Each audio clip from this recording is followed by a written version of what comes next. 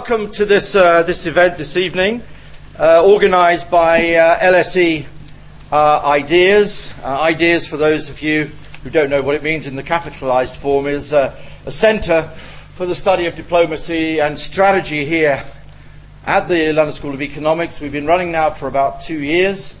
I'm one of the co-directors, and the other one is Professor Arne Westad, who is in the audience somewhere. We are partners in crime, been running this exciting project from our point of view. And one of the things which makes it so exciting is that we can bring along such wonderful speakers such as Martin Jacques this evening to speak to the uncontroversial title, may I say, When China Rules the World. We don't like to sit on the fence on these issues, so you might as well make these things plainer than the truth, or clearer than the truth, as somebody once put it. As you know, we experts have been wonderfully good at making predictions over the last 20 years. We didn't predict the end of the Cold War, but bugger me, it happened. After the end of the Cold War, we then predicted a multipolar world order. And what did we get? We got unipolarity in 10 years, we were told, of a new American century. When President Bush, the less intelligent one, came into office in 2000, if you look through his national security predictions for the future, what does he worry about? Rising powers. And what does he get on September 9/11? Well, he doesn't get rising powers. He gets non-state actors acting in ways which he neither anticipated or predicted, or maybe should have done. And as the good Queen of England said to an economist here at the LSE, why didn't you predict the financial crisis, dear boy? After all, you're paid enough. So we've got most of the world wrong over the last 20 years. Now, I can remember another prediction made in the late 1980s, as we were not predicting the end of the Cold War, and that was about Asia. And we all made a great prediction, well, some people made a great prediction. The new rising power in Asia would be Japan. You remember? The Rising Sun, some terrible films, some awful books. I've got a whole shelf of awful books, if you want to buy them off me afterwards, which told us that Japan would rule the world, become number one, and all the rest of it.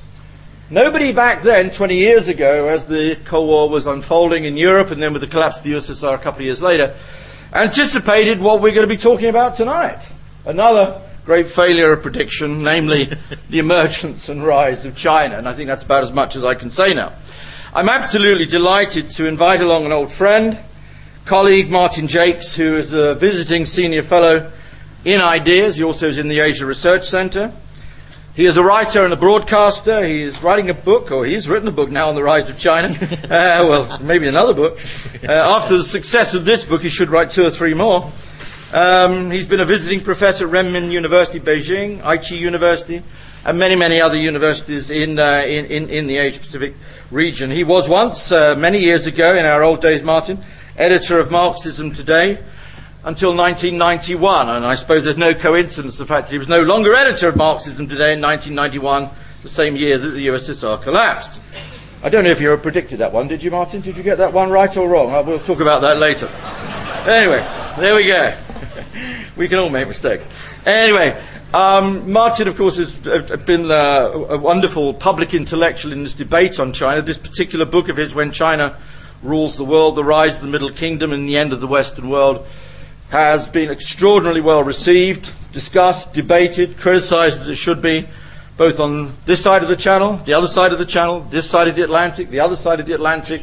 And, of course, Martin has been promoting his book both in the US, in Europe, in Britain, and, of course, in China itself, where I'm told that the first print run is only 100,000 copies. A pretty minor print run, I would have thought, for China, Martin. I hope it makes you at least a millionaire. And then you can start subsidising chairs in IDEAS. However, before you start subsidising chairs in IDEAS, I'd like to call upon you to deliver the lecture this evening, When China Rules the World. It's great to have you here again, and we look forward to what you have to say. Martin Jacques.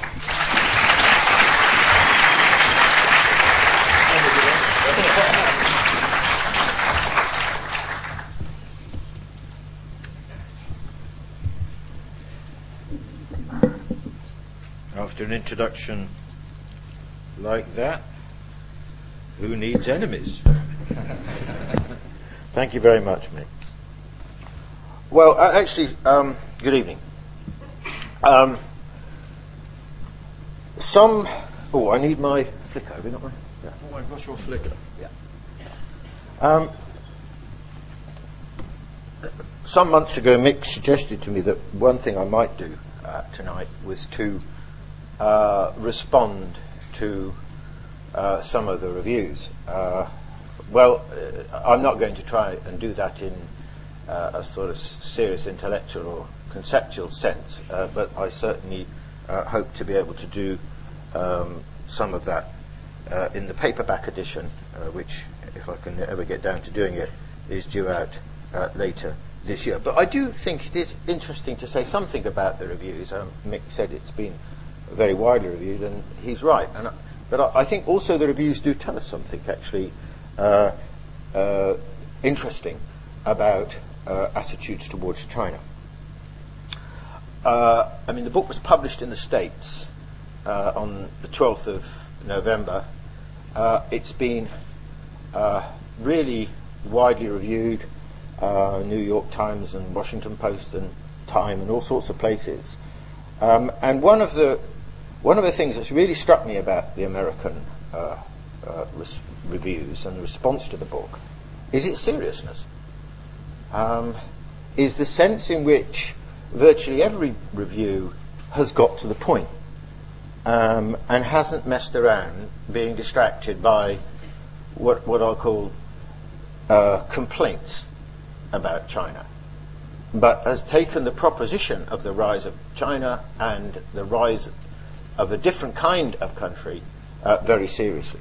And I think the reason for that is essentially because in the United States, as a global power, then there is a critical mass of people who think about the big global picture. And because it's a global power, and it has to sort of run its empire, and it has to think about challenges to that empire, then it is on a need-to-know basis, not simply on an ideological basis, the response. In East Asia, the response, I've travelled extensively in East Asia, except in Japan and Korea, and the response there is different again. The response there is, well, they know it's happening. For them, it is not an hypothesis. It's already a process that is taking place. And so, therefore, there's an engagement with it, which is different from the discussion here, for example. And so they want to try and understand that process, and they want to try and understand what the future might be like. So, there's been intense interest and debate and argument around the book. And briefly on China, well, I spent one of the most spectacular periods, actually, 10 days in China, especially in Beijing, much more than Shanghai, where there was just such an extraordinary argument and debate around it that I found it absolutely fascinating. And which brings me finally to Britain and Europe, which I think has been in a way the most disappointing.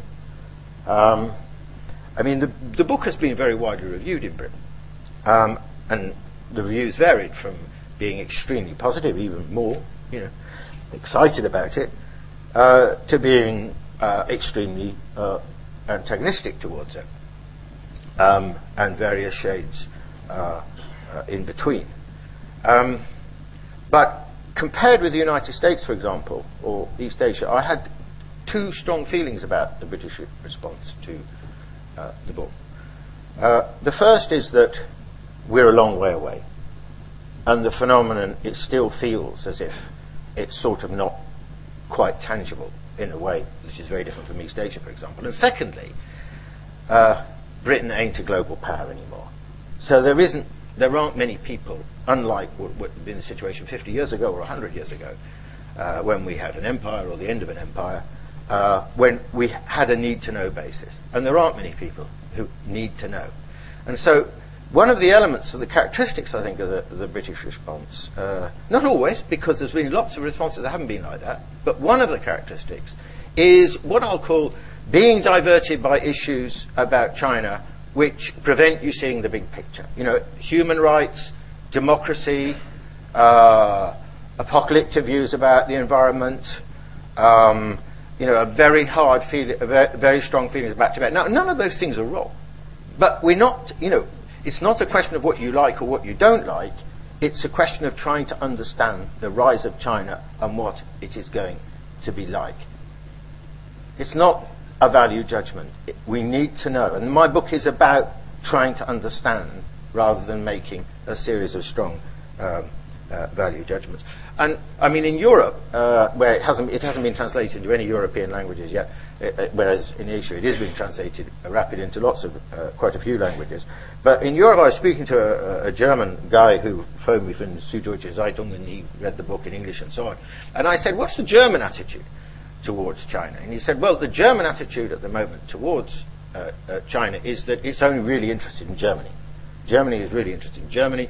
It's interested, to the extent it's interested in something more than Germany, it's interested in, as it were, the periphery of Germany, and it doesn't think about China. And insofar it does think about China, it thinks of human rights, democracy, Tibet, or, to put it another way, he said, why can't China be like us?"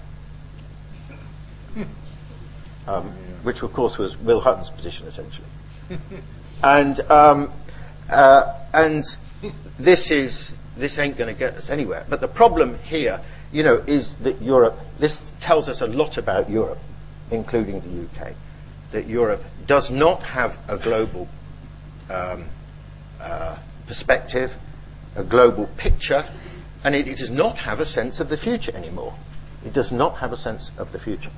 Okay, now, that said, that was for you, really. That was good. Yeah, okay.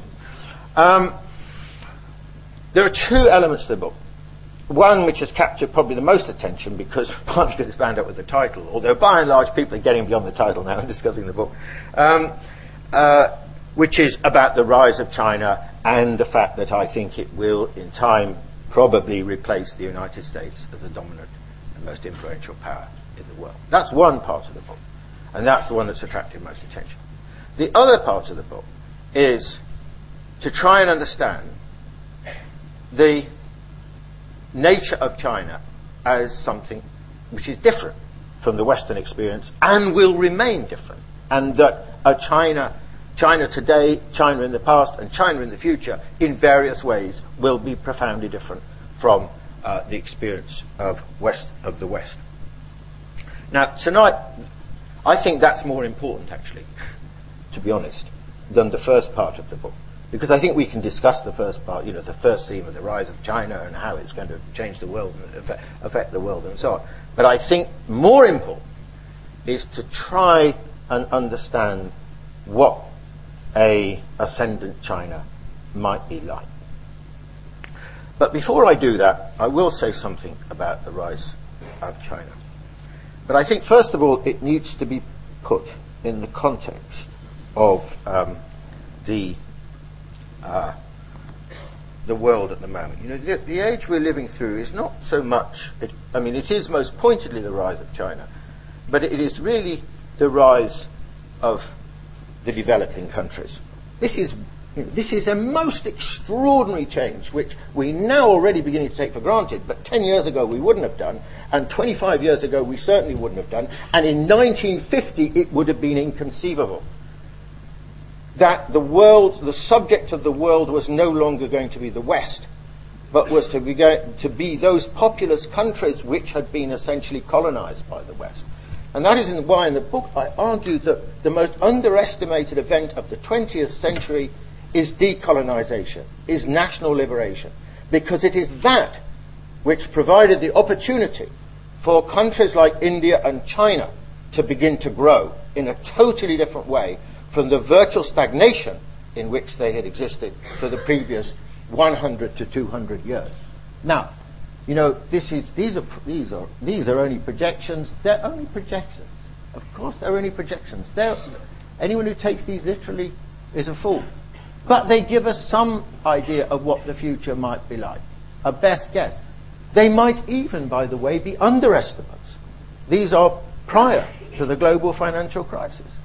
So I think probably it underestimates Brazil, for example. But anyway, look, 2025, these are GDP figures by exchange rates. China second in 2025, nearly overtaking the United States, and then India fourth, and Brazil ninth. Brazil will be higher. The real transformation is, of course, this one, but of course it's much, much more speculative because it's 2050. By the way, this is not simply an extrapolation of the past. Built into this is falling growth rates, declining growth rates for China, for example. China's not going to carry on growing at double digit for the next 25 years. And here the picture is extraordinary. Look, Chinese economy almost twice the size of the American economy, the Indian economy nearly as big as the American economy, and as interesting, the next one, Brazil, Mexico, Russia, Indonesia. Then Japan in 8th place, and only 2 European countries in the top 10. This represents an extraordinary shift in the center of economic gravity in the world. But it represents more than that. And one of the problems of the Western discussion so far about the rise of the developing world and the rise in China is somehow the assumption that this is an economic phenomenon. And this is mainly, even exclusively, an economic phenomenon. And the reason people can think like this is because there's an underlying assumption that as these countries modernize, as they acquire modernity, that modernity will essentially be a Western modernity, a Western-style modernity. We're all on an escalator, the same escalator. We're all traveling in the same direction. It's just that the West happens to be near the top of the escalator. That's a sort of historical view.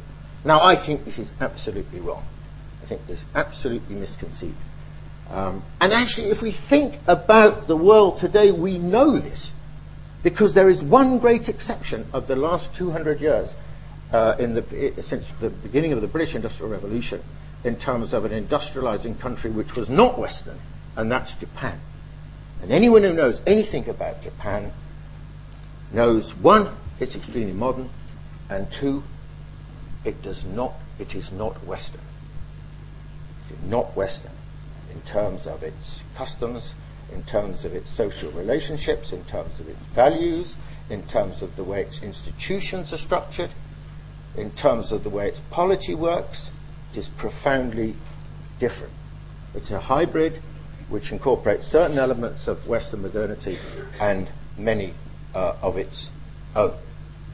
And with the rise of the Asian tigers and now China, we will see quite clearly, and of course then other countries like India, that modernity is not simply a Western modernity. It doesn't come in a singular form. It is not simply a product, as I suppose it's a function of the neoliberal era, of markets and competition and technology. It is also and equally a function of history and of culture. And it is China, the rise of China, which will, I think, demonstrate this extremely clearly. Now, what I want to spend most of my time tonight doing is... Oh, it's all right, didn't break it. Nearly did it. What I want to spend my time doing is talking about four fundamental characteristics of China which are profoundly different from the West and will continue to be profoundly different and will shape China's behavior as a global power and, in my view, probably the dominant global power. Now, the first one's probably most important. For the last century, China has described itself as a nation-state. For the last 100 years. Now, anyone who knows anything about Chinese history knows that 100 years is a pinprick in Chinese history. This is the Qin Empire. It shouldn't include Taiwan. You know, I never noticed that, but someone pointed it out to me when I was in East Asia. I can't remember which country I was in. So I said, I'll make sure that's changed. Sorry. True apologies. So, have you got a paintbrush? I'll paint it white now if you want. No. Okay. Leave Taiwan alone. So here we have the Qin Empire at the end of the Warring State period, 221 BC, and you can already see that it is beginning to assume the boundaries of the eastern part of China today. And here I'd just like to say this. I'd like you to think of an imaginary line somewhere around here dividing East and West China, because they are very different stories. So the succeeding dynasty was the Han Dynasty, still 2 millennia ago. And now you can see the Han Dynasty is not so far short of the present borders of China. In other words, China is, on this kind of scale for sure, the longest continuing existing polity in the world. It isn't 100 years old, it's at least 2 millennia old. And one of the things that, one of the implications of this is that the Chinese sense of China, and those things which give the Chinese their sense of identity, are not functions of the nation-state period, but are functions essentially, overwhelmingly, exclusively, in fact, really, when it comes to the fundamentals of the civilization-state period. The sense of the family and the very specific nature of the Chinese family. The very, as I've come back to this, the very different relationship between the Chinese state and Chinese society. The Chinese state is a very, very unusual institution. Lots of Chinese customs like ancestral worship. Of course, the ideographic language. Confucianism. These are all functions of the civilization state period. I like to think of China as a geological structure. The topsoil is a nation state. The geological structure is essentially that of a civilization state. Now, this is so different from the Western experience. I mean, the United States is completely different, because the United States only exists in its modern form with the destruction of all previous existing civilizational society in the United States. But in Europe as well, in Britain, in France, for the most part, in Germany, in Italy, and so on, our sense of identity comes from the nation-state period, not from something previous. There may be bits of remnants, but it's nothing. It's completely contrasting to the Chinese experience. So the first point about a civilization state in the context of China is this extraordinary long history. Extraordinary long history. The other point to make is the diversity of China and the scale of China. This is the other sort of defining characteristic of China as a civilization state. Worth reminding ourselves, these 4 provinces between them have a population larger than that of the United States. Each of these provinces, coloured green and blue, has a population as large as or larger than that of the UK or France. Even in just this eastern part of China, great socio-economic variations, cultural variations, political variations. We tend to think of China in rather monolithic terms, partly because it's got a communist government, partly because the Chinese have such a strong sense of identity, for example, compared with India, where regional identities are much stronger. But there are great variations across this part of China. And of course, there are great variations in living standards. So, and it's not true, and it never has been true in this way, but it's certainly not true now, that everything comes from Beijing. Because provincial governments and local governments have a great deal of power, and when it comes to tax raising and government expenditure, central government is responsible only for a relatively small minority of the total. So here you have, something which is on a scale which is very different from what we've experienced in the West. Now, what does it mean? You might say, okay, I might go along with that argument. I'll give it a go. What does it mean? Well, I want to make 2 points. I think I made lots of points, but I want to make just 2 points. First of all, the most important political value in China is unity. This is the first priority. And the reason it's the first priority is because, well, ever since the Warring State period and the victory of the Qin. China began the process of becoming what it is today. And so the Chinese view of what they are, of who they are, of what China is essentially that of this civilization state. In other words, the equilibrium state of China is one of unity. But it's darn difficult to achieve because the centrifugal forces in a country as large as this are enormous. And Wang Gungwu, the Chinese historians, estimated that roughly half of that period of 2,000 years, China has been in varying forms of disunity. In other words, the threat of disunity is always ever present in the Chinese mind, and especially in the mind of Chinese rulers. Now, this is the absolute opposite to Europe. In fact, the most important difference between Europe and China is not anything to do with governance or democracy or even the timing of the Industrial Revolution. Vital that was, because that was one of the reasons why China had its century of humiliation. The most important difference is that at the same time as China was starting the process of its unification, Europe went in exactly the opposite direction. At the end of the Roman Empire, Europe started to divide into many territories, and today, of course, into many nation states. So the equilibrium state of Europe is the division into many nation states, not the European Union, into different. That's what the identity of Europe is bound up with a sense of the nation state, whereas China is exactly the opposite. So this is a fundamental difference, which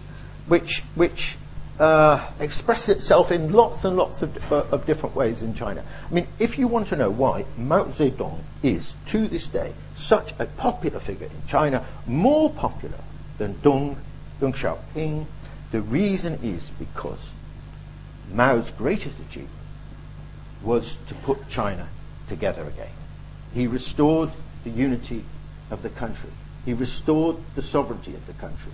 He reconstituted the state, very important institution in China, as an effective body at the heart of Chinese society. That's why Mao is so popular, and that is why the main reason why 1949 is such a defining event in Chinese history. Okay, first example of the civilization state is that, in practice, the operational meaning. The second example is I want to use an example. Hong Kong, 1997. Do you remember what the Chinese constitutional offer was? One country, two systems. Now, I bet you there was barely anyone in the West or in the UK who believed them, that believed it meant anything. They thought it was window dressing. That once China got its filthy maulers on Hong Kong, it would go the way, as they saw it, of the PRC.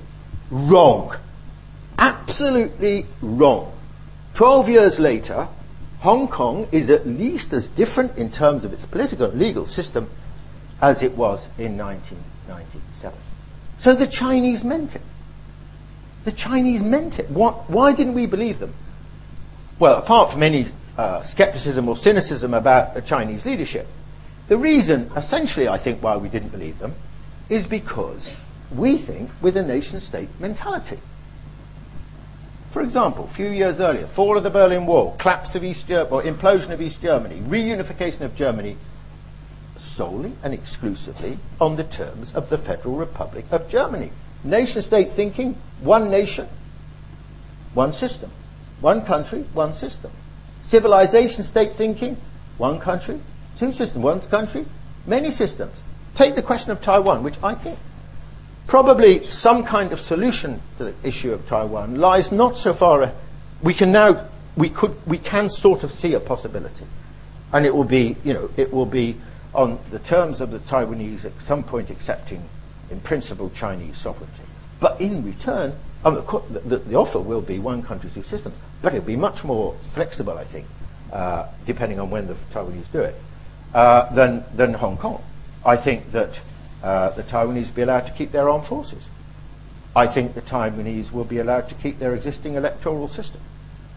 If you're going to run a country of this scale, of this size, then you have to be able to think in a different way. Because this isn't really, it is a country. Is it a country? It's a civilization state. It's a continent. So you have to, so the whole notions of governance and so on are profoundly different from the kind of European-style nation-state which is predominant in, especially in Europe and in North America. Now, just imagine, if you will,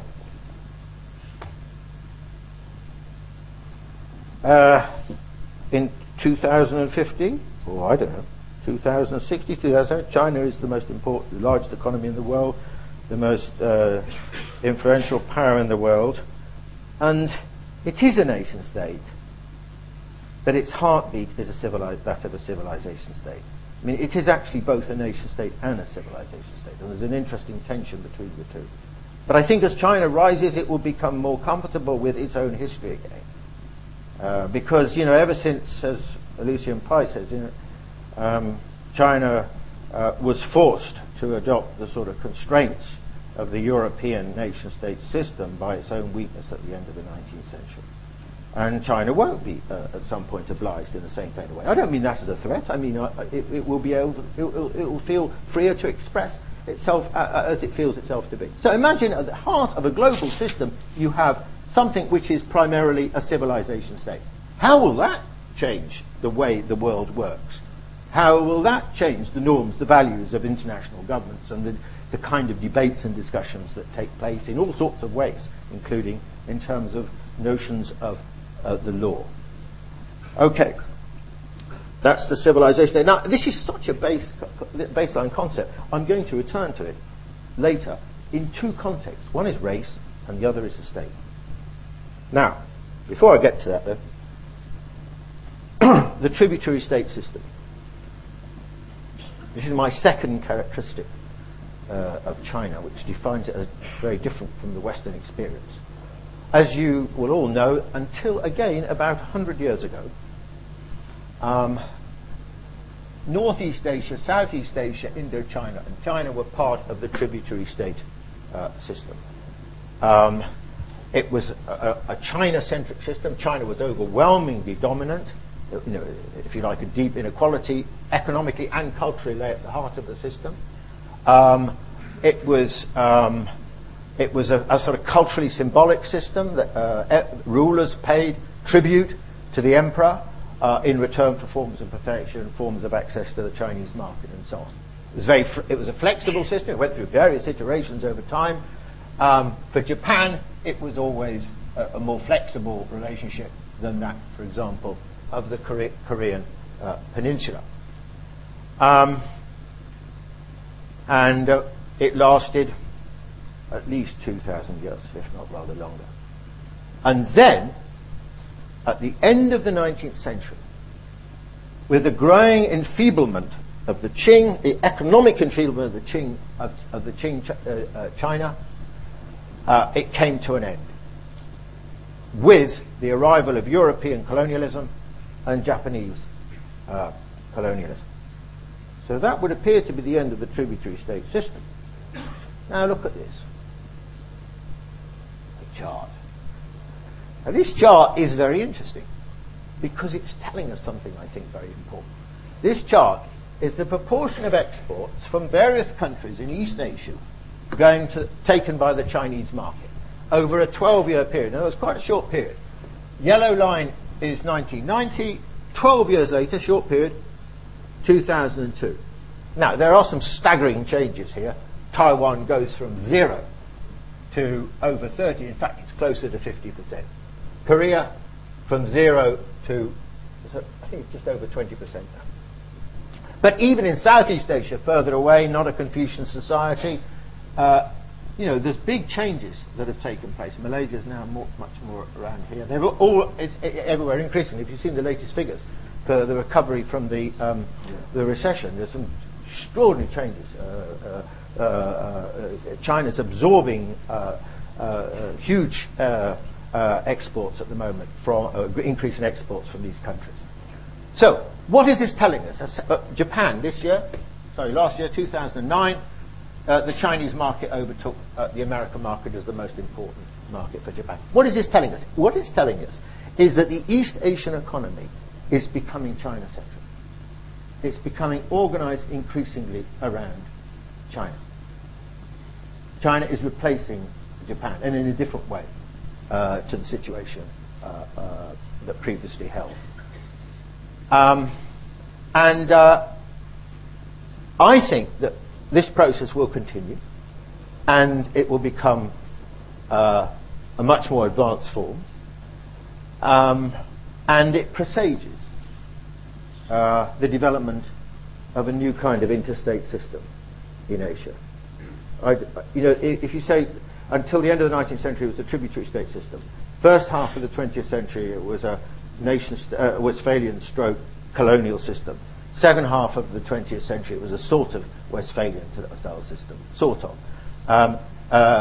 I think that what we're seeing now is something where, well, in some ways what we're seeing are the restoration of some of the characteristics of the tributary state system, because remember what I said, one of the underlying characteristics of the tributary state system, preconditions for it, was the overwhelming dominance of China in the region. And that characteristic is once more returning.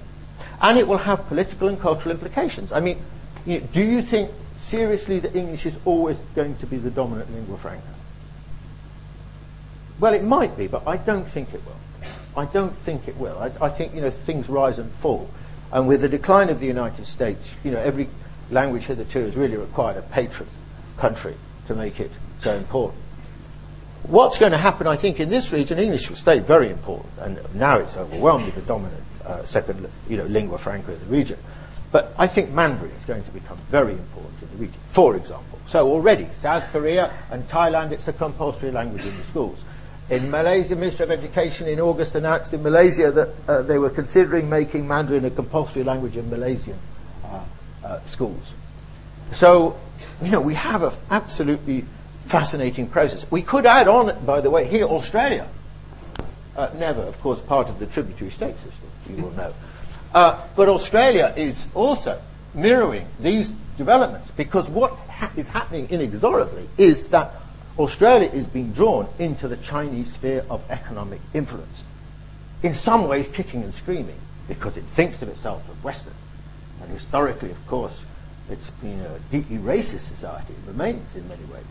So, how that is going to, how Australia will cope with this situation, well, this is going to be a very, very interesting story. It's even more advanced, this process, with regard to New Zealand. Now, I'm not arguing that what we're going to see is a restoration of the tributary state system. I don't think that will be the case. For example, the tributary state system was when that was the known part of the world.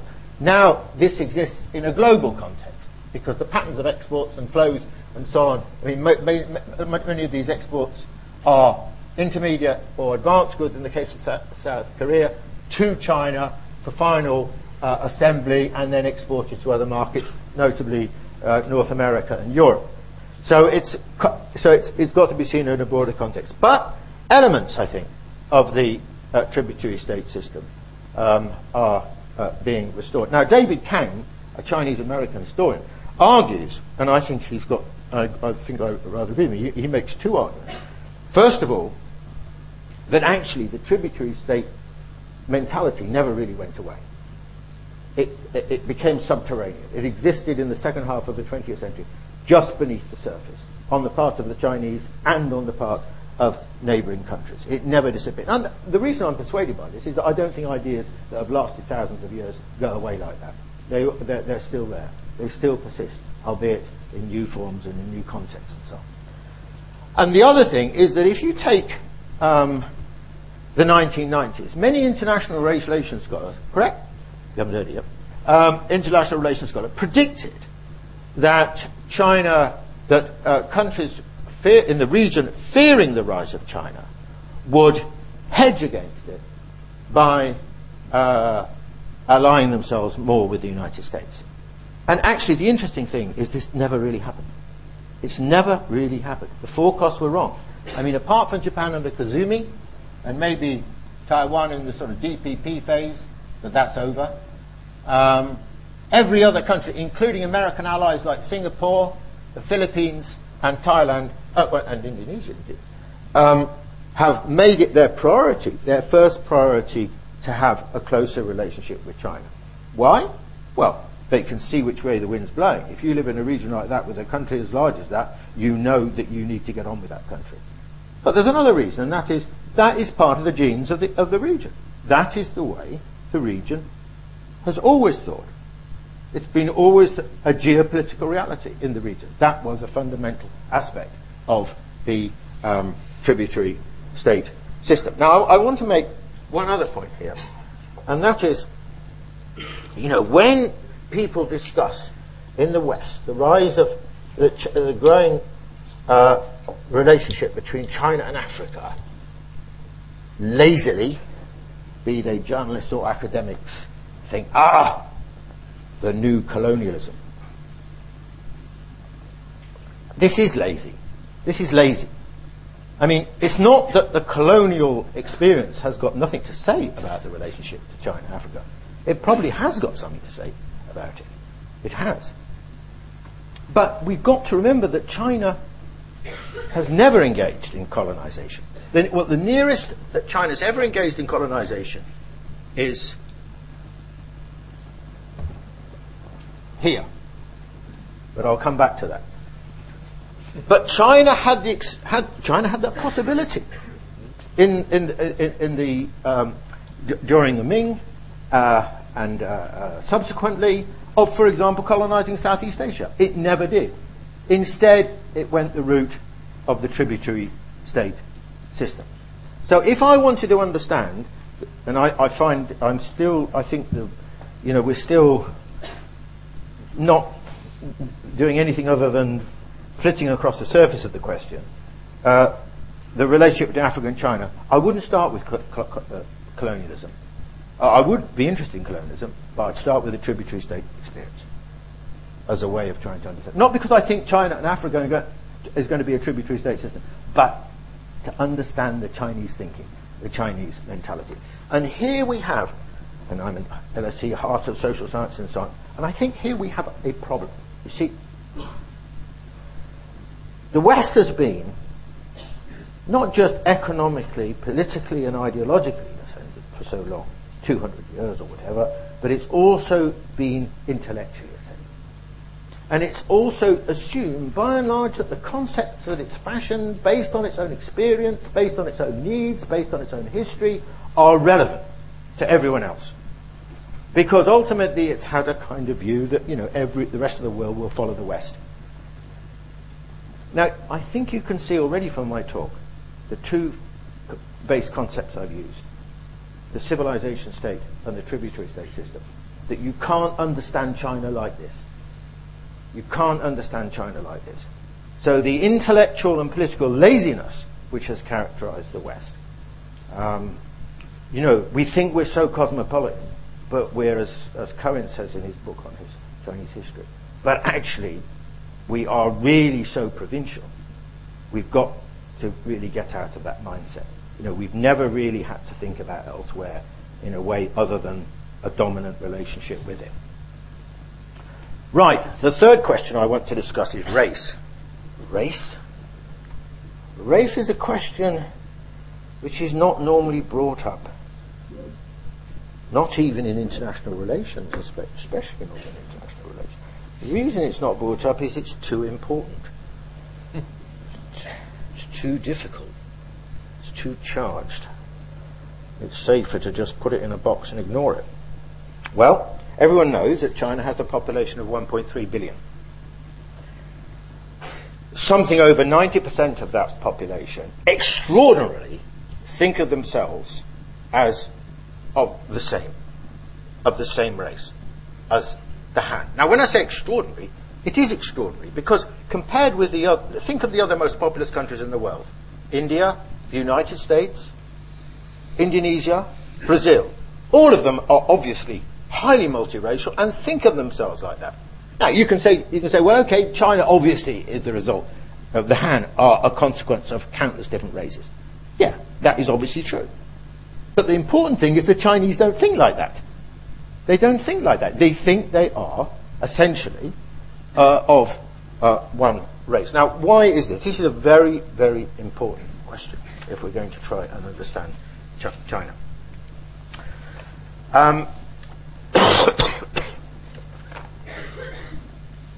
Well, there's lots of things I could say, but I can't spend it.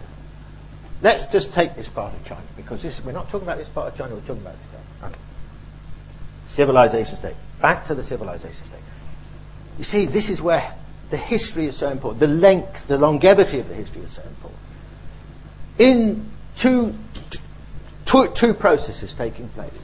One over a long period by a process of conquest, war, conflict, occupation, absorption, adaptation, assimilation, government, population resettlements. Nothing new to this period. Hugely important during over many dynasties. Slowly, the differences between the many different peoples that lived in this part of China were slowly closed down in all sorts of ways by brutal means and by hegemonic means, to the point where these people increasingly regarded themselves as being well, the things that they had in common were more important than the things that divided them. Now, this is obviously, if you think of India or the other most populous countries, there's so much more, including India, much more recent creations. This is once again a civilization state characteristic. Now, the second process that's going alongside it, because at the end of the day, race is not a biological concept, it's a cultural construct. And what you have is, a very old civilization, which from very, very early on is relatively advanced in global terms. China is the home of first home of sedentary agriculture, along with the Fertile Crescent.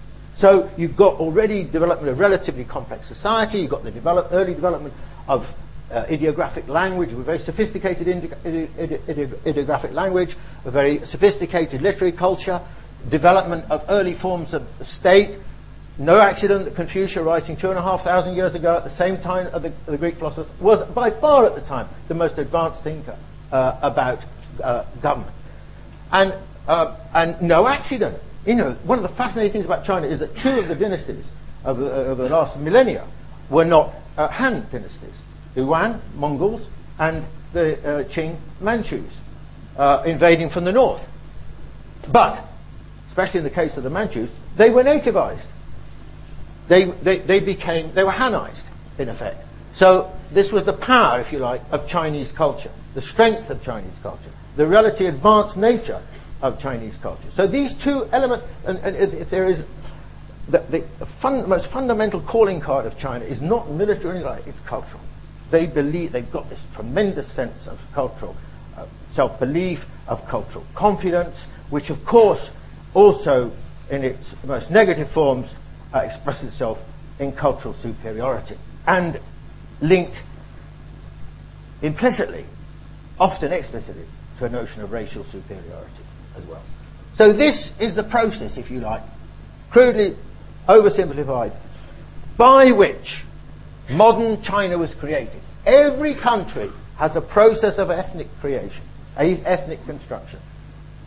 Every country. And this is China's process. The Hanization of China. Now, it had one great strength, this process, one great strength. And that was this sense of Chinese identity is really what coheres and makes possible this civilization state. And the fact that it hung together. It had one great weakness. The Han have a very weak conception of cultural difference. They don't really respect cultural difference because their whole historical experience has been the way in which other groups are Hanized, in effect. And it's most clearly expressed in this part of China. This part of China, Western China, conquered much later by the Qing from the 17th century onwards, Xinjiang, Tibet, and so on. And the Han essentially, why have the Han got such... The bottom line of the riots of the last 2 years in Tibet and Xinjiang are terrible relations between the Han and the Uyghurs and the Tibetans. and really, by and large, a contempt amongst many hands for these people, or a feeling that they need to be raised to their level. And so, what worries me most about China as a global power is not, democracy and so on. I mean, I'm not saying that's not an important issue. I think it is an important issue, although perhaps in ways that aren't like we normally discuss it. But it is this the attitude of the Han and their weak sense of cultural difference in a world which is characterized by cultural difference. So that would be my concern. And when I say the importance of ethnicity, I'm not just talking about China. If you wonder, and it's bound to influence the way China behaves as a global power. Think of the United States. Think of its behaviour as a global power. What are the building blocks for trying to understand it?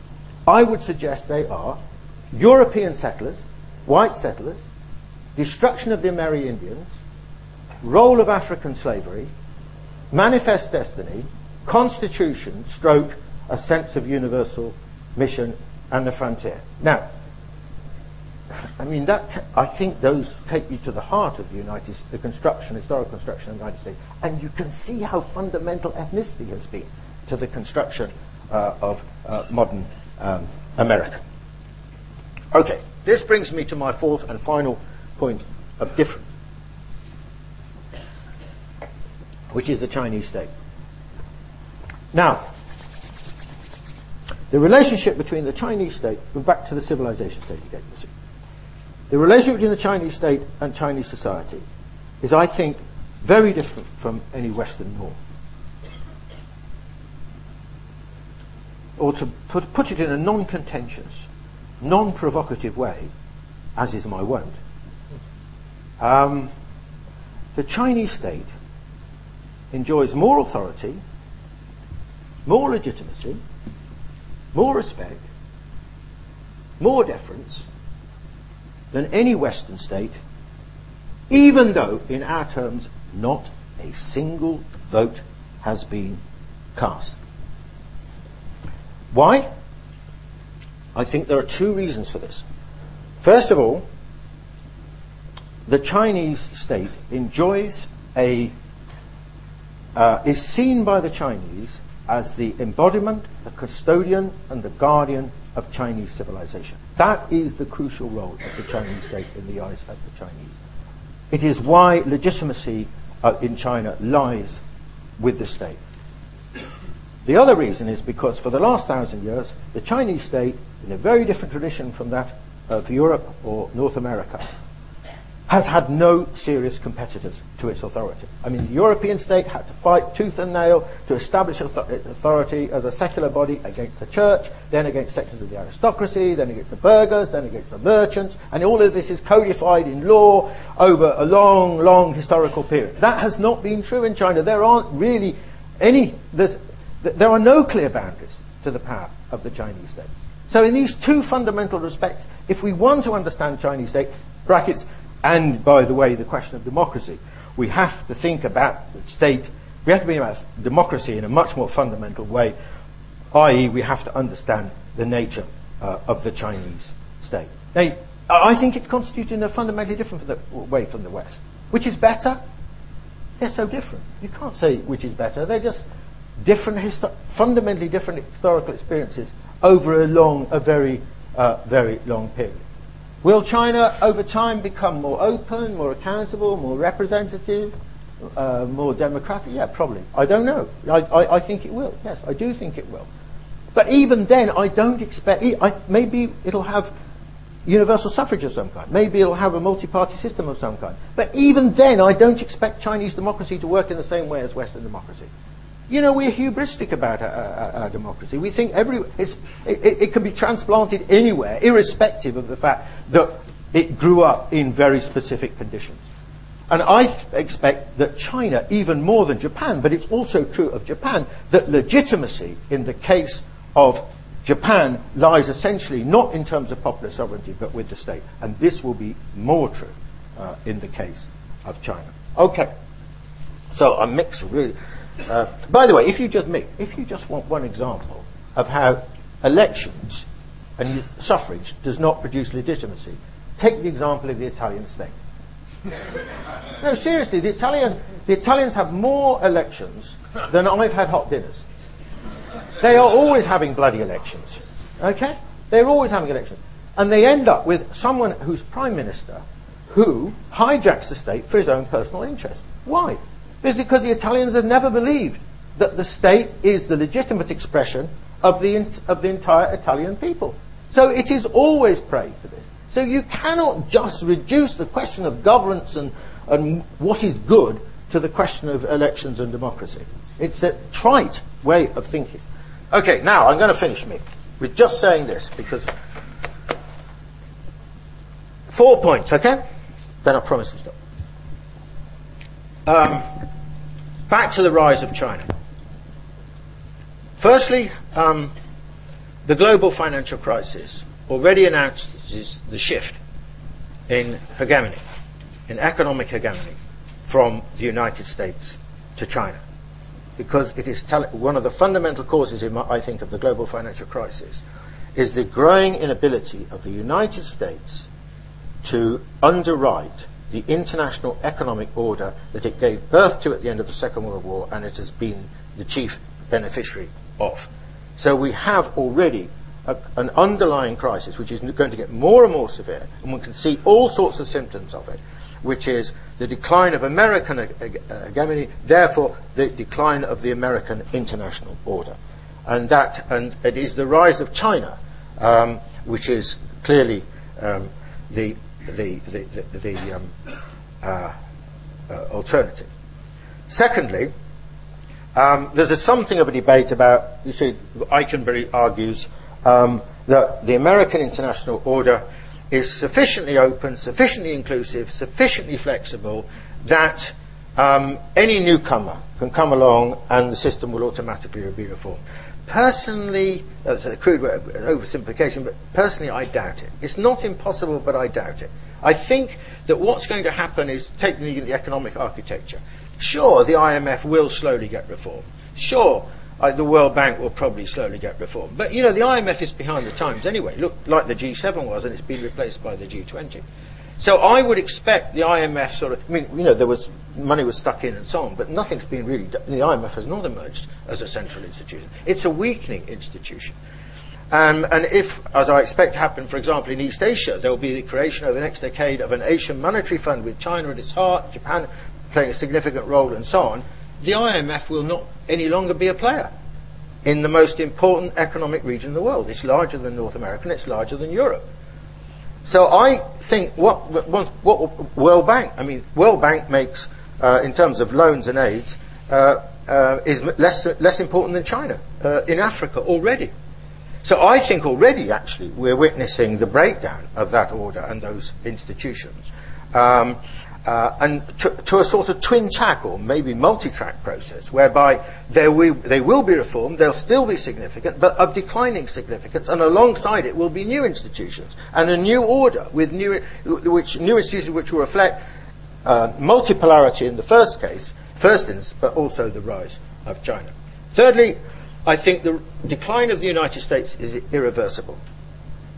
In other words, it's not just Bush or it's this president or that president. I'm not saying it doesn't matter, but I think this is one of those rare historical shifts, occurrences, which we probably don't really understand the reasons for, and in 100 years' time we'll still be debating what it was about and what caused it and so on. But I think this process is a remorseless process.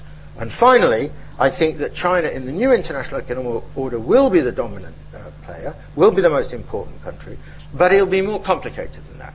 Because, as many have pointed out, India is going to be a serious player, America will remain a player, and so on. But it is China which will be at the heart of it, and therefore, to try and understand China in a way that we've never ever tried to understand it is essential if we're going to try and understand the kind of world that is beginning to emerge. Thank you.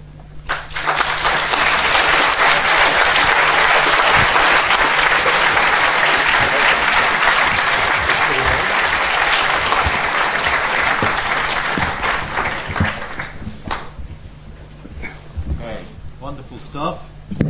Vicious attack on Senior Berlusconi, but we'll let that go by. and the Italian state. Let me begin. I'm going to ask the first question, and then you can all put your hands up. I thought that was great, Martin. I think I agree with most of it. It's the conclusions that you want to push now, because I'm sitting here, let me just say I'm in a kind of an American realist, sitting on this declining hegemon, the end of the American empire, the end of the American century, and I listen to Martin Jacques and I reach for my gun. Or I reach for my sanctions, or I reach for my containment strategies, you know? Because really, I mean, I don't think this because you don't deal with that, and that's not what you were doing with tonight. But, you know, bringing in the IR, if I might, I mean, there's a real pessimism, really, about the future of world order, it seems to me, which is very implicit in what you're saying. Now, it may be that you want to deny that, but it does seem to me it's a pretty pessimistic analysis, and it's pessimistic, it seems to me, both conceptually and also in terms of your own specific analysis. Firstly, you deal with a lot of history, but if we take history as meaning anything, maybe with some lessons to learn, we know, and it's the oldest cliche in IR, that when great powers rise, historically, this has been the case at least for 250 years, in Europe and elsewhere in the world, when great powers have risen, it has invariably, and tragically as we well know, led to wars. You know, the emergence of France as a dominant hegemon led to the Napoleonic gamble for hegemony in Europe and war. Germany in Europe, Japan, and even the origins of the Cold War could in some part be explained in terms of an emerging great power. So, you know, the implicit, therefore, it's pretty pessimistic stuff, if you like, because, you know, how do we avoid history? How do we avoid the inevitability, you know, if history means anything? And it clearly means a lot to you, so I'd like you to take that one. And the second reason for pessimism is in a sense what you're arguing for is a kind of sense of an Chinese exceptionalism, that is different, that it looks very, very difficult to integrate. You attacked dear old John Eikenberry, a good old friend of mine. Well, John wants to see a nice, peaceful world order, and it's a liberal world order, yeah. And America tries to integrate China into this peaceful world order. And you then end up with a stable transition. You don't have all the cost of a transition of a rising power. Now, it seems to me that what you're saying is that China is so different that it won't accept these kind of rules. It may play by them for a while, but it won't stick with them forever. So it seems to me there's a double pessimism, and I'd like you to address that one, Martin, first, and then we can maybe generalise it to everybody, because I'm sure everybody wants to ask lots and lots of questions. But if you start with that one, then we move on, yeah? Yeah, very interesting. Well, it depends which lens you're looking through, partly. I regard the rise of China and India to be the best things that have happened to the world in the last 200 years. You know, the idea that the world, that we can be in any way happy with a world run by such a tiny fraction of humanity, as represented in the period of European hegemony and American hegemony, and based on, you know, a long period of colonization and the domination of the developing world. You know, I regard the rise of China and India to be the greatest single act of democratization in the last 200 years. So I vote for it. And so I think that's got to be the first. That's the first. I think that's got to be the baseline on this. Now, of course, you're absolutely right that historically the rise of a new power and the decline of an existing power is a dangerous period. And I buy what you say. I agree with you that this is also potentially an extremely dangerous period. And you could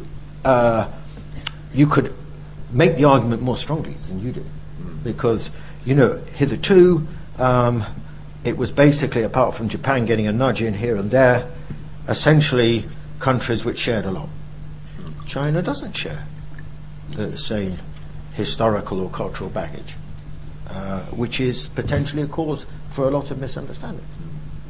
So, but I think that there are some things to also be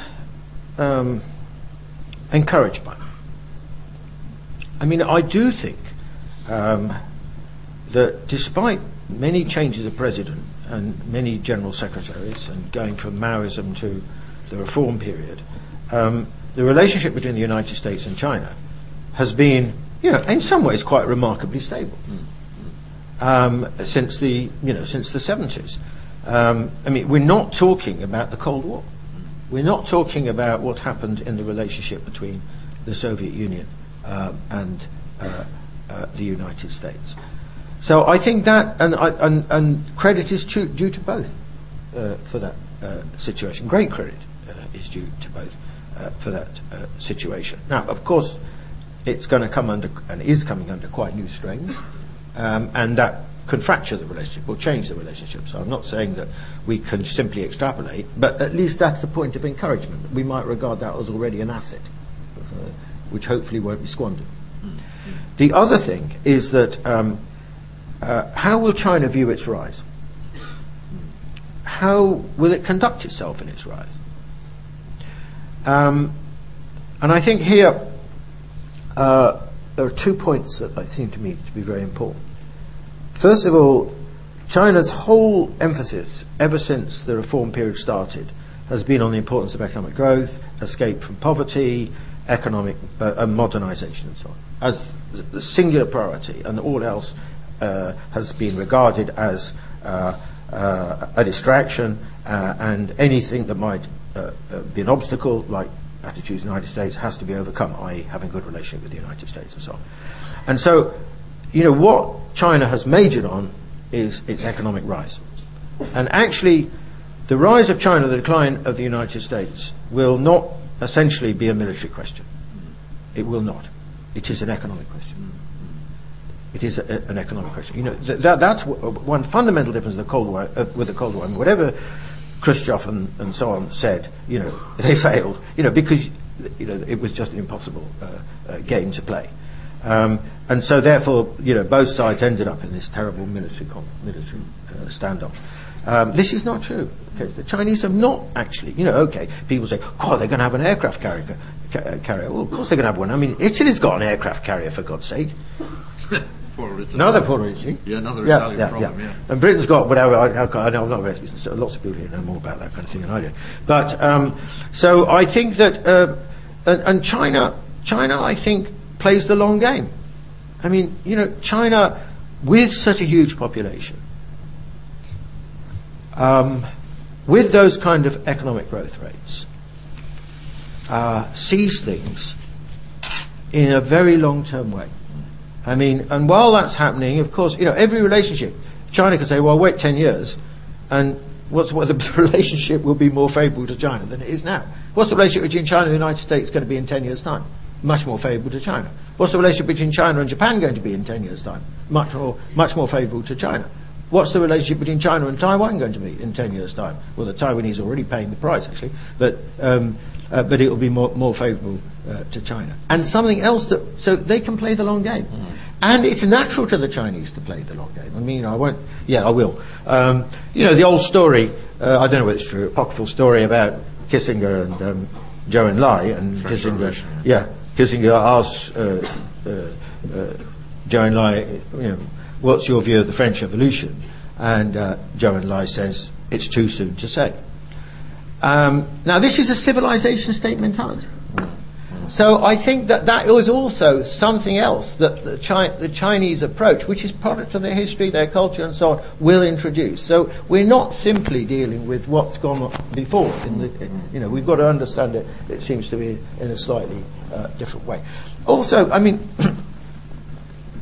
although I've argued very strongly about the differences of China, I don't mean that it is not learning very strongly from the West. Of course it is, I mean, it's Chinese modernity will be a hybrid like Japanese modernity. It will, because actually everyone who had to make it eventually to modernize had to learn from the West. Otherwise they were bust. Japan did it very successfully. China made a pig's ear of it. And it took a very long time. But at the end of the day, it's not that the Chinese will, I think, simply overthrow the rules. I think that, in some apocalyptic act, I think that will just simply be a long-term historical process. I don't think the present Chinese leadership think in those terms at all. But what about 2 or 3 generations down the road, when the world will look very different? Okay. Could we go to the gentleman here first? And then gentleman here too. Sorry. Yeah, please. I'll take 2 at a time, and then anybody upstairs? Yeah, I'm going to take the lady upstairs. So 1, 2, and then 3. Sorry, it's a gentleman. Sorry, a minute. If these new glasses, Vision Express don't work. Yeah, Professor Jacques, if the devil would commission you to be his advocate, to argue against everything you have said in this book, and naming all the causes of possibly interfering with what you are projecting, be it social upheaval, some influence from the Russian side or whatever, anything that would stop it from going the way you have described very convincingly. In other words, what stops the upward rise of China? Okay. Right, gentleman here. Two very brief questions.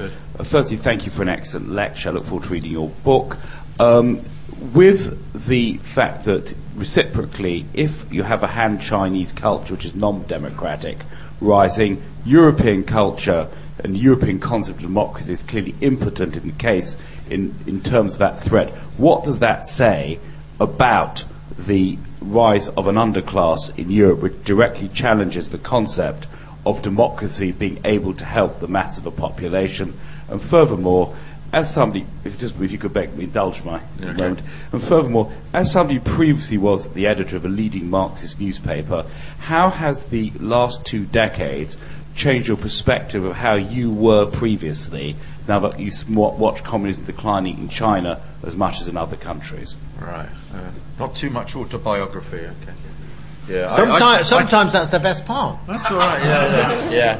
I could talk my life with Tariq Ali. Up to you. Yeah. All right. You mentioned the fall of the American order, and would then it mean that we're going to have the fall of the UN system as well? Because as we know, it was built under the United Nations regime, the American hegemony, but the Security Council was pretty much a visionary institution, if we may say, because they did include China, and China does has a role to play there. So will it fall apart, or does it have a future in a world ruled by China? Okay, and a young woman here, please. Okay. Thanks. Can you hear me? Okay. Thanks. Obviously, economic prosperity and militant influence alone are not enough for China to get to or sustain its, the ultimate dominant global status. I was wondering if Mr. Jacques believes that China has some sort of a soft power could help the country to get to the point. Because when you look at countries or civilizations like the Greek civilization, Roman Empire, United States, they all have something that's, they all represent something that's culturally unique. They all have something, could go beyond their border and in some way larger than themselves. So do you think China has something that could perhaps inspire the rest of the world? Okay, they're taking 4. So let's try and keep a few minutes on those, not too much, because I want to bring in a final round after this one, if I could. Yeah. Okay. Now? Yeah, go for it. What could stop the rise of China? China. That's good. What can stop the rise of China is China. I think that is the most likely thing, but probably, of course, in interaction with external developments. I think that the problem, the great strength of China is its size and its sense of cohesion, and the great weakness of China is its size and diversity. So China goes through periods where, it's relatively together, and other periods, as Wang Gungru's written about, it's relatively fragmented, and I think that, one of the reasons why China, there's a big historical story here, but one of the reasons why China has never developed, colonization and maritime empire like European powers did, and in latter day the United States in a sense, is because running China is a hugely consuming occupation. And insofar as it expanded, and it did have a form of colonization, although I think this is different. Continental expansion is not the same as maritime colonization. There's some very important differences. China's always seen itself in those terms. So it has a very different worldview from the European outlook. But holding it, so it has periods when it's working very well, and it has periods of great introspection and implosion. And so what could cause that? Well, I can't see anything that the moment's going to cause it. I don't think this is likely. But let's say inequality gets totally out of hand. The tensions in Chinese society around this become very profound. The leadership becomes divided over how to handle it. Split between different interests representing the social and economic changes in China. To a situation where it becomes so absorbing and so difficult that it becomes fundamentally distracted by it. And it begins to go from this period, which is the reform period, which is probably in the whole of Chinese history virtually, maybe not one of the periods of, the most outward-looking period, to increasingly looking inward. Something like that. Yeah, okay, your point.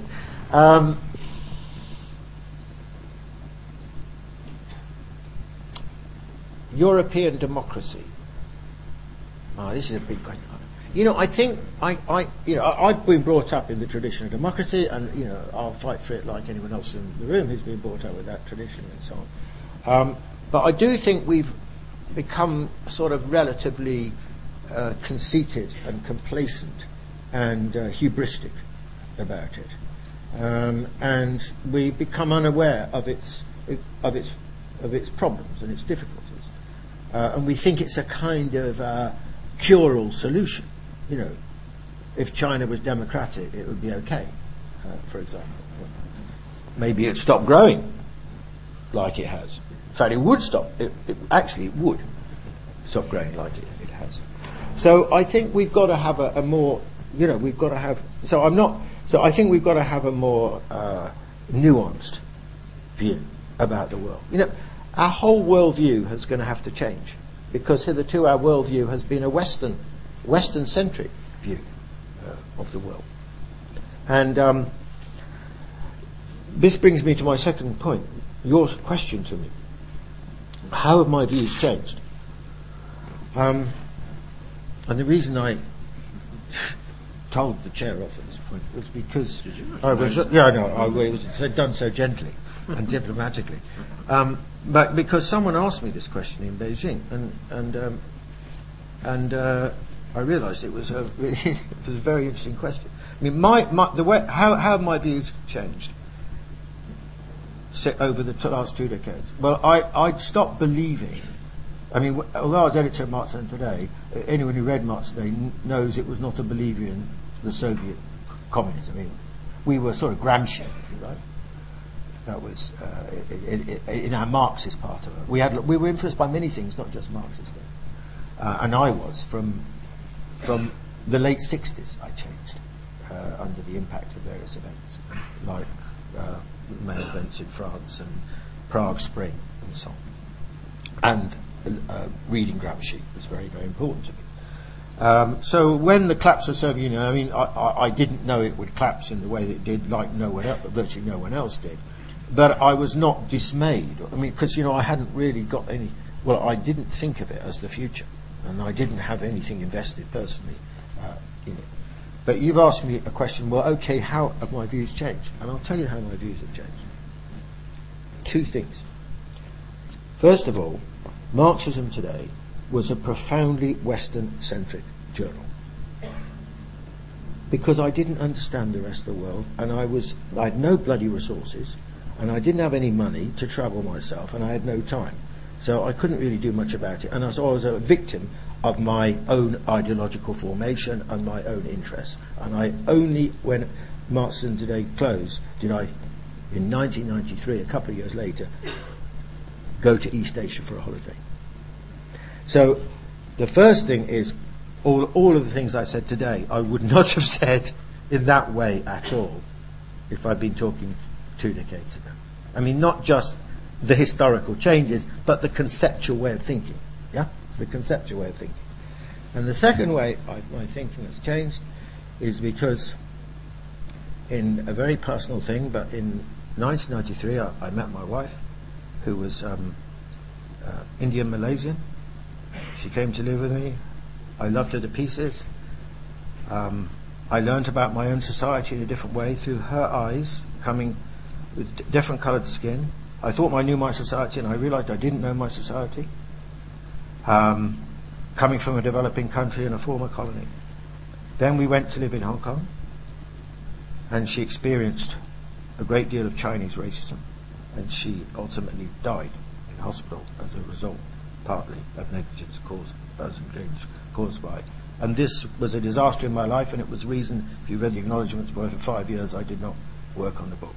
But it made me understand something that as a white person I had never thought of except of in a kind of intellectual, esoteric way, which was race.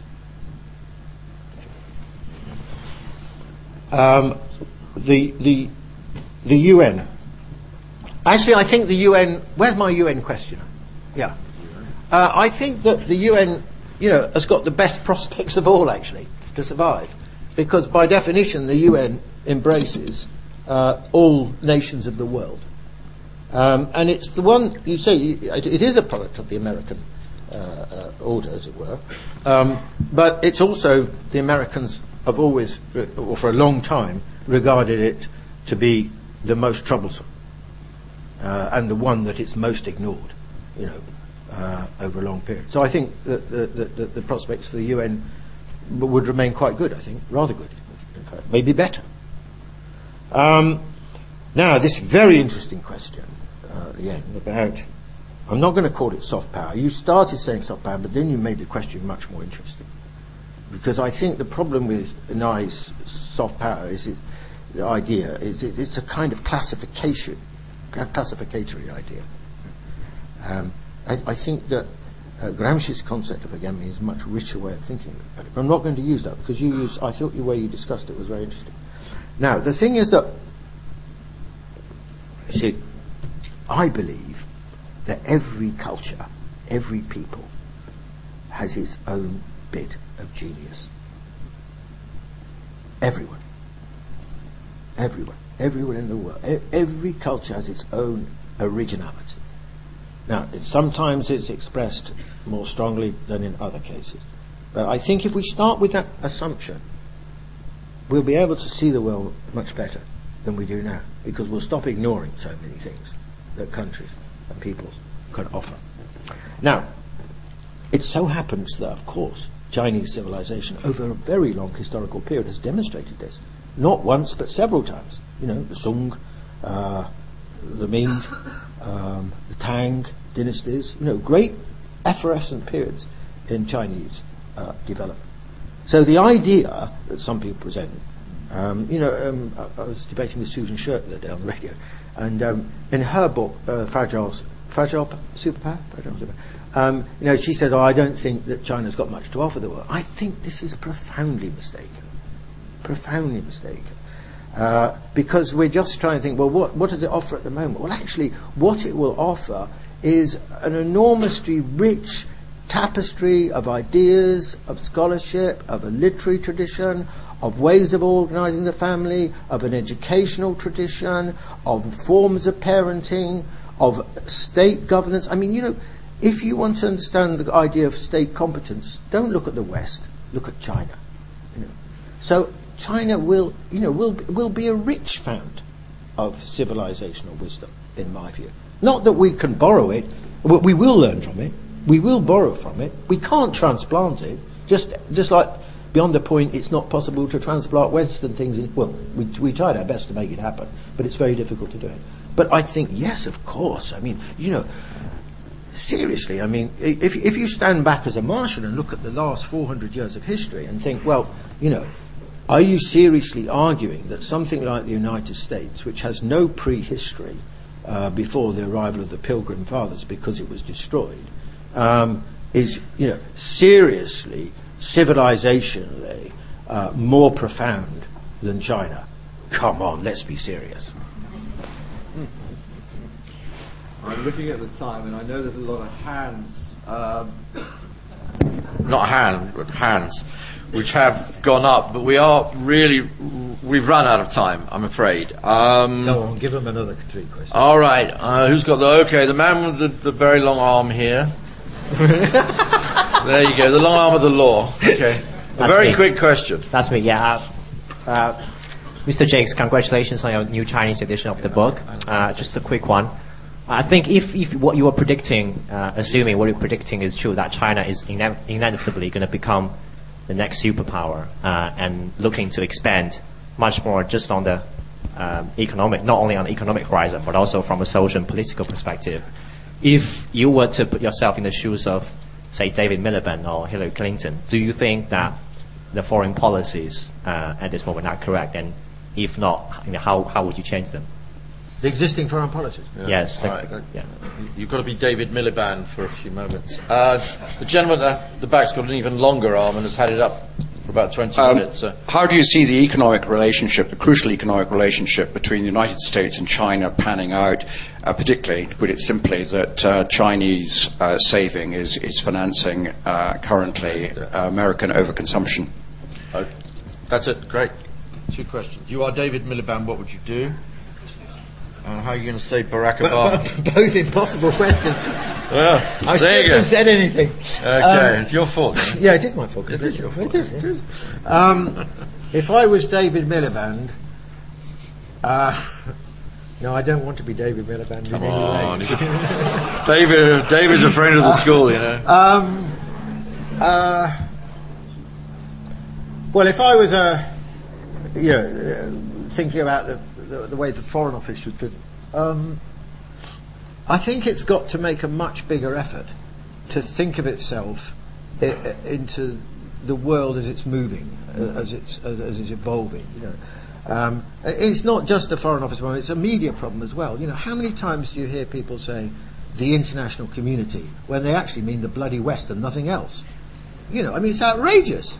And when it comes to Myanmar, which I prefer to use rather than the word Burma, because we're virtually alone in the world now in using this term. Certainly, East Asia says Myanmar. It was, well, what are the international community going to do? Well, actually, there were only three things that mattered, essentially. Well, the heart of it: China, India, and ASEAN. So that was the key part of the international community. So, but Miliband was actually, he gave a dreadful interview on what's the world tonight in relationship to that. It was threatening, talking veiled talk about military, ridiculous. I mean, living in another era. So I think we just have to try much harder to think of ourselves into what the future is going to be like. I'm worried about this, though. I must say I'm worried about this, because my feeling is that Europe ain't even in the game when it comes to this. We don't think like that. Europe is not thinking about the future. Is not a player in the future. It's not going to be a player in the future the way things are. It's so preoccupied with itself over such a long period, still living in a sense in its history, that it doesn't understand what's happening. I mean, America doesn't. Parts of America certainly understand what is happening from my experience. But Europe worries me. I'm sorry to say this because I'm British, I'm an European. So I haven't answered your question very fully, but there you are. We'll have to settle for that, I'm afraid. Thank you for asking me such an easy question as the final question. I don't know. This is a very, very interesting problem. What is going to happen to the economic relationship between the United States and China? In particular, what are the Chinese going to do about these enormous reserves they hold in US debt? They're in a catch-22 situation. As you know, everyone says this. I mean, if they stop investing their surplus in US debt, the value of the dollar will start to decline, and the value of their reserves will start to decline. And if they start to shift the existing reserves, there'll be a collapse in the value of the dollar. So, but there are forms of pressure now on the Chinese government in China. Why are we putting so much of our money, hard-earned peasant saving, into U.S.-denominated debt? It's a good question, but it's a question that's the result of the way things have gone over the last period. I mean, I think the Chinese will have to find other ways of storing their reserves in time. I mean, someone was arguing with me last night, or suggesting, not arguing with me, because I hadn't thought of it like this, but I thought it was an interesting thought. So I'll share it with you as a way of finishing. But it's not my thought; it's one I heard last night. But actually, the Chinese need a new store of value to put their surpluses in over time.